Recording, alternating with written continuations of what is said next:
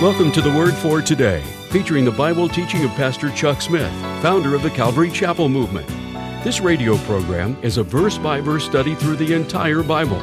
And on today's edition of the Word for Today, Pastor Chuck continues with the murmuring against Moses as we pick up in Numbers chapter 12, verse 1. And now, with today's message, here's Pastor Chuck. Now in chapter 12, Miriam, the sister of Moses, and Aaron began to murmur against Moses. He had taken an Ethiopian wife, which means that she was probably black-skinned.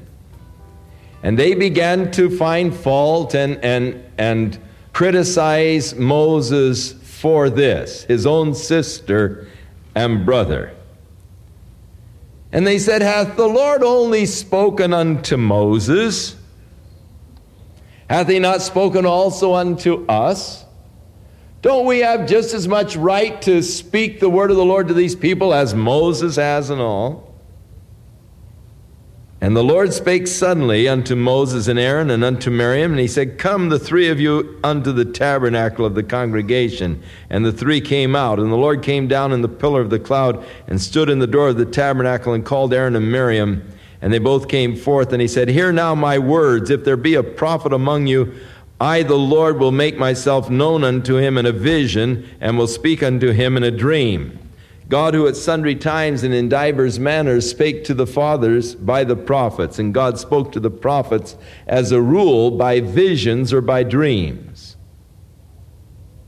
But God said concerning Moses, My servant Moses is not so, who is faithful in all mine house. With him will I speak mouth to mouth, even apparently, and not in dark speeches, and not in the similitudes of the Lord shall he behold. Wherefore then were you not afraid to speak against my servant Moses?"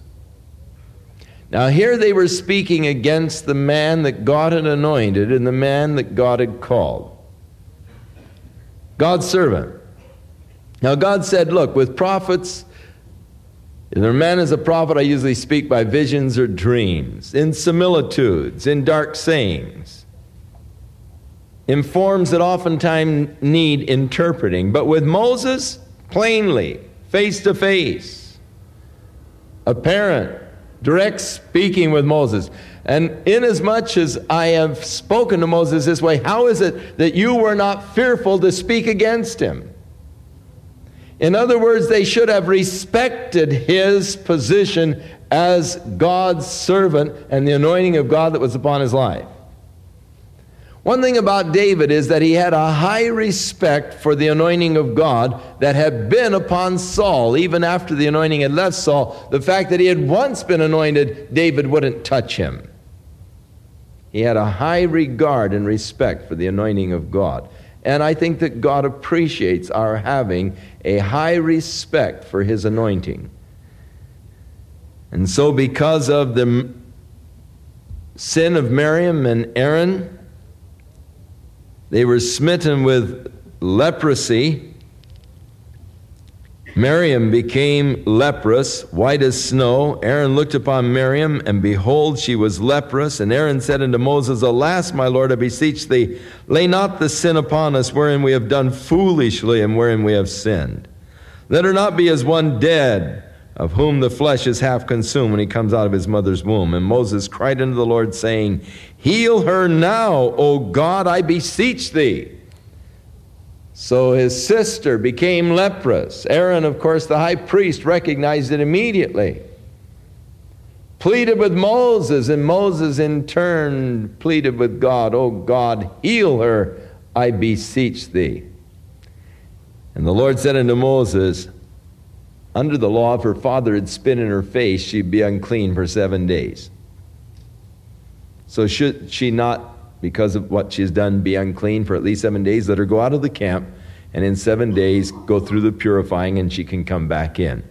And so Miriam was ostracized from the camp for 7 days. And while the period of this ostracizing was taking place, they did not move. They stayed in that same area there at Hazeroth. Now in chapter 13, We get the story now as they've come to Kadesh Barnea, and they are now on the border ready to enter into the promised land. They have been about 2 years, a little over 2 years now in the wilderness. And now they've come to the place of entering in and possessing the land that God had promised to them. And coming to the borders of the land, Moses thought it would be wise to send spies into the land in order that they might travel through the land, look at the cities, look at the crops, just sort of size up the land, the fortifications of the people and all, and to come back and bring the report and bring back some fruit from the land. And so they chose from each tribe one man to go in, and thus there were 12 spies that entered into the land. And in the first part of the 13th chapter, it lists those that went in. 2 of them are important to us. Of the tribe of Judah in verse 6, Caleb, and then of the tribe of Ephraim, Oshea in verse 8. Now, at the end of the listing, we are told in verse 16 that Moses called Oshea, the son of Nun, Jehoshua, which was later contracted to Joshua. Oshea means deliverer or salvation. And Jah is the contraction for Jehovah, the name of God.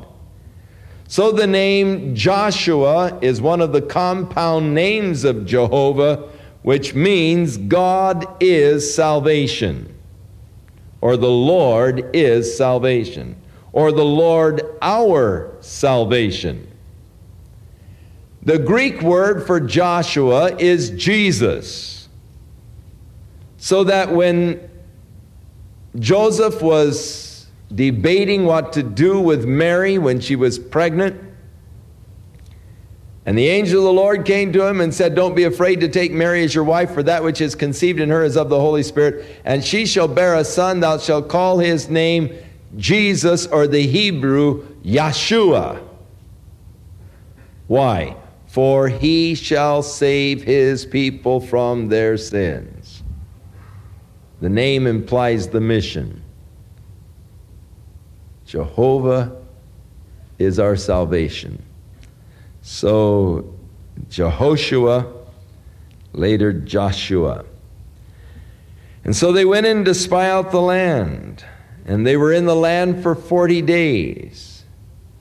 And they spied out the land. And Joshua and Caleb on the way back stopped by the brook of Eshcol.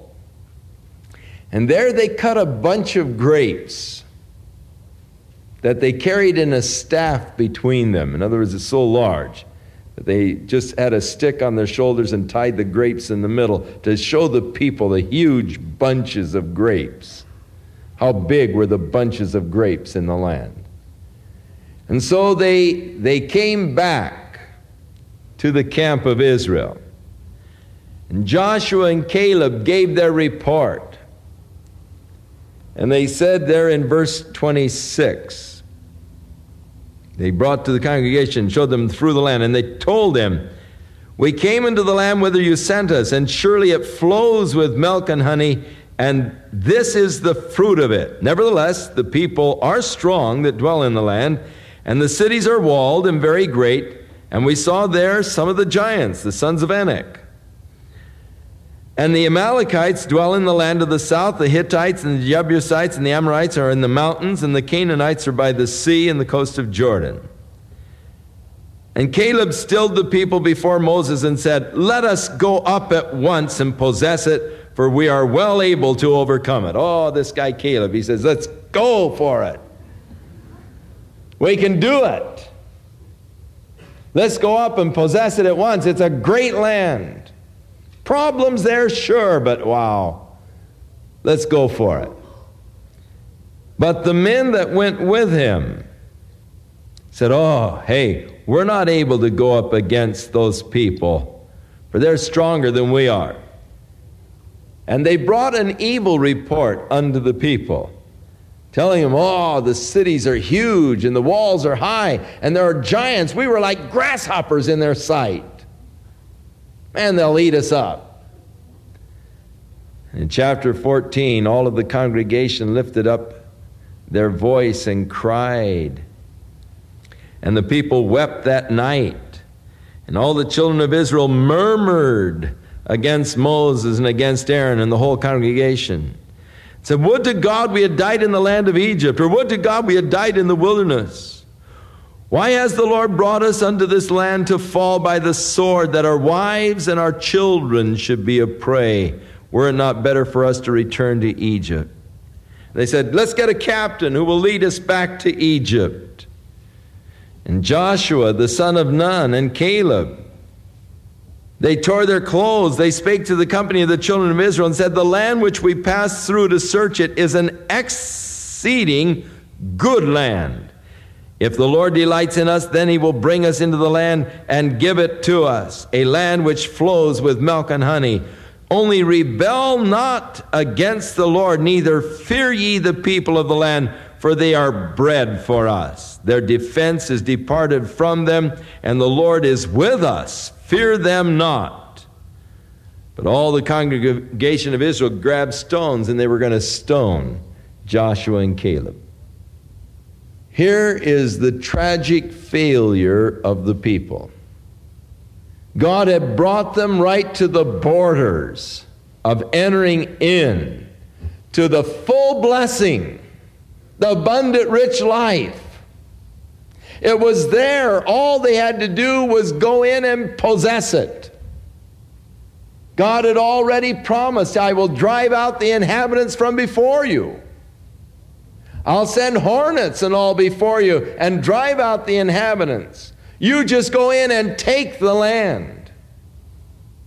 And God brought them right to the border, right to the entering in of this land of blessing and promise and fullness. And the people at this point failed to enter in because they allowed fear to dominate their hearts instead of faith. And whenever you allow fear to dominate your life instead of faith, the fear brings unbelief, and that unbelief will rob you and keep you from that which God has already made available for you and is just waiting for you to pick it up. There are so many Christians today who have failed to enter into the full, rich life that God has for them. They are living sort of a yo-yo Christian experience. They're high one day and down the next. And you never know what kind of a spiritual mood they're going to be in. Sometimes, they're just really floating, and other times they're just dragging the bottom.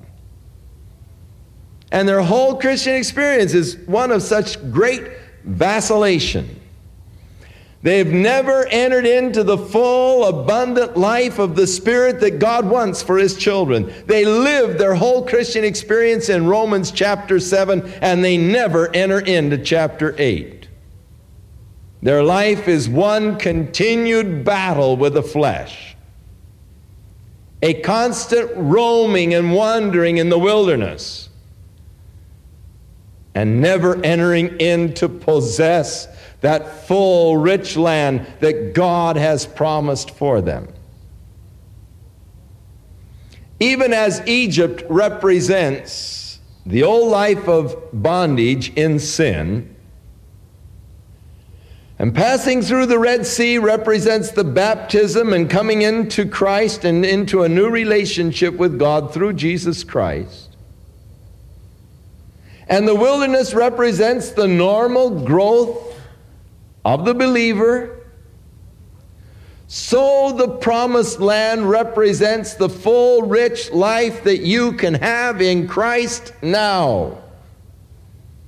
Unfortunately, our hymns have made the promised land a heavenly thing.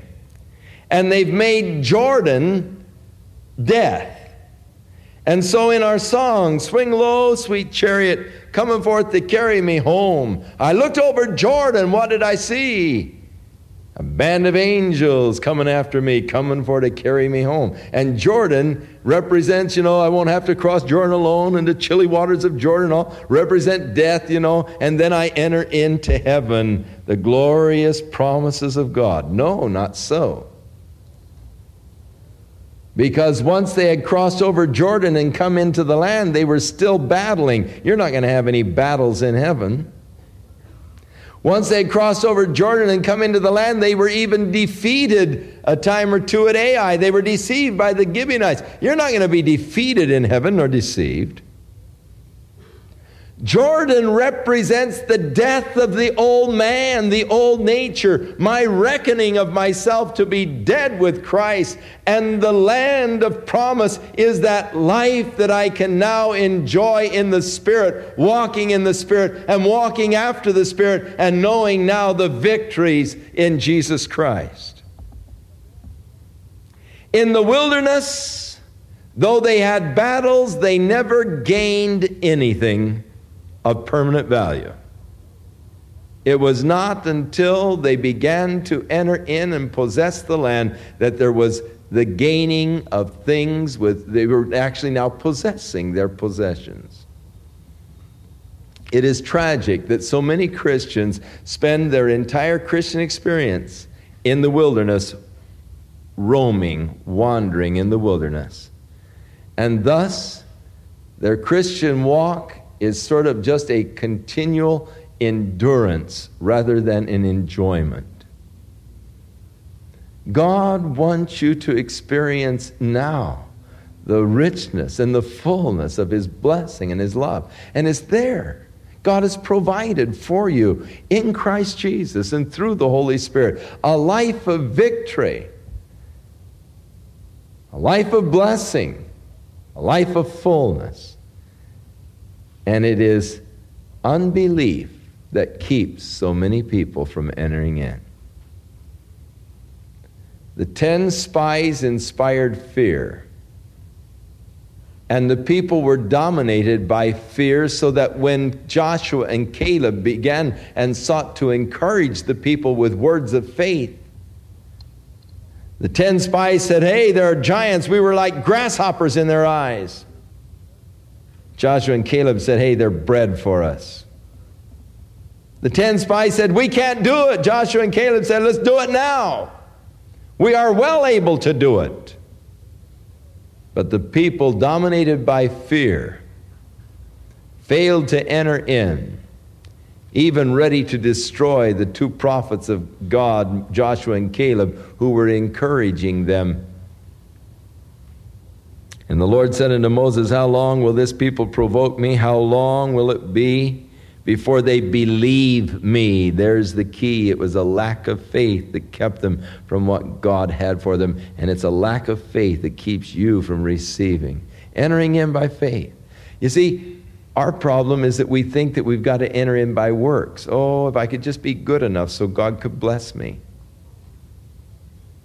If I could just be sweet enough and kind enough so that I could be worthy the blessing of God upon my life. And it was the lack of believing and trusting God that kept them out. It wasn't a thing of worthiness at all. It was just the lack of faith, and that's what keeps you. The lack of faith, nothing more. And so God said to Moses, "Stand back, I'm going to wipe them out." And Moses interceded for the people. And in verse 17 he said, "I beseech thee, let the power of my Lord be great, according as thou hast spoken, saying, the Lord is long-suffering and of great mercy, forgiving iniquity and transgression, and by no means clearing the guilty, visiting the iniquity of the fathers upon the children to the 3rd and 4th generation. Pardon, I beseech thee, the iniquity of this people, according unto the greatness of thy mercy, as thou hast forgiven this people from Egypt even until now." Lord, you've gone this far with them. Let's go all the way from Egypt you've forgiven them. And talking of the long suffering and the great mercy and the forgiveness of God. And the Lord said, I have pardoned according to thy word. God wanted to pardon them. And he answered the prayer of Moses, and then I love this verse, but as surely as I live, all the earth shall be filled with the glory of the Lord. Hey, that God is declaring just as sure as he lives, that's going to happen. As surely as I live, all the earth shall be filled with the glory of the Lord. I can hardly wait. What a glorious day that is going to be. And God has declared it with an oath, as surely as I live, all the earth shall be filled with the glory of the Lord. I want to be here when that happens. I expect to be here when that happens. I'm going to be here when that happens. I have God's promise.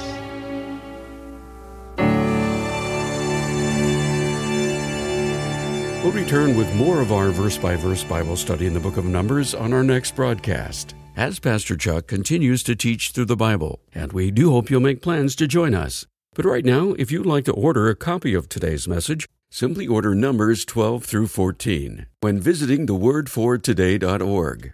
And while you're there, be sure to browse the many additional biblical resources by Pastor Chuck.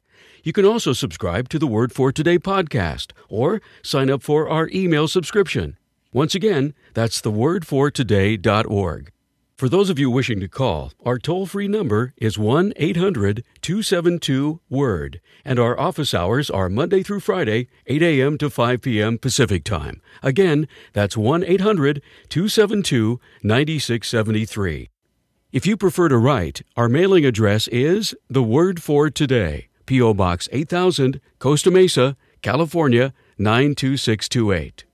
And now, on behalf of the Word for Today, we'd like to thank all of you who share in supporting this ministry with your prayers and financial support. And be sure to join us again next time as Pastor Chuck continues his verse-by-verse study through the Bible. That's right here on the next edition of The Word for Today. And now, once again, here's Pastor Chuck. May the Lord enrich you in all good things in Christ Jesus. And may the Lord continue his work in your life as he draws you unto himself, as he cleanses you through his word, as he fits you and prepares you for that work that he would have you to do in touching the needy world around you. God bless you, and God strengthen you, and keep you ever in his love and in his will. In Jesus' name.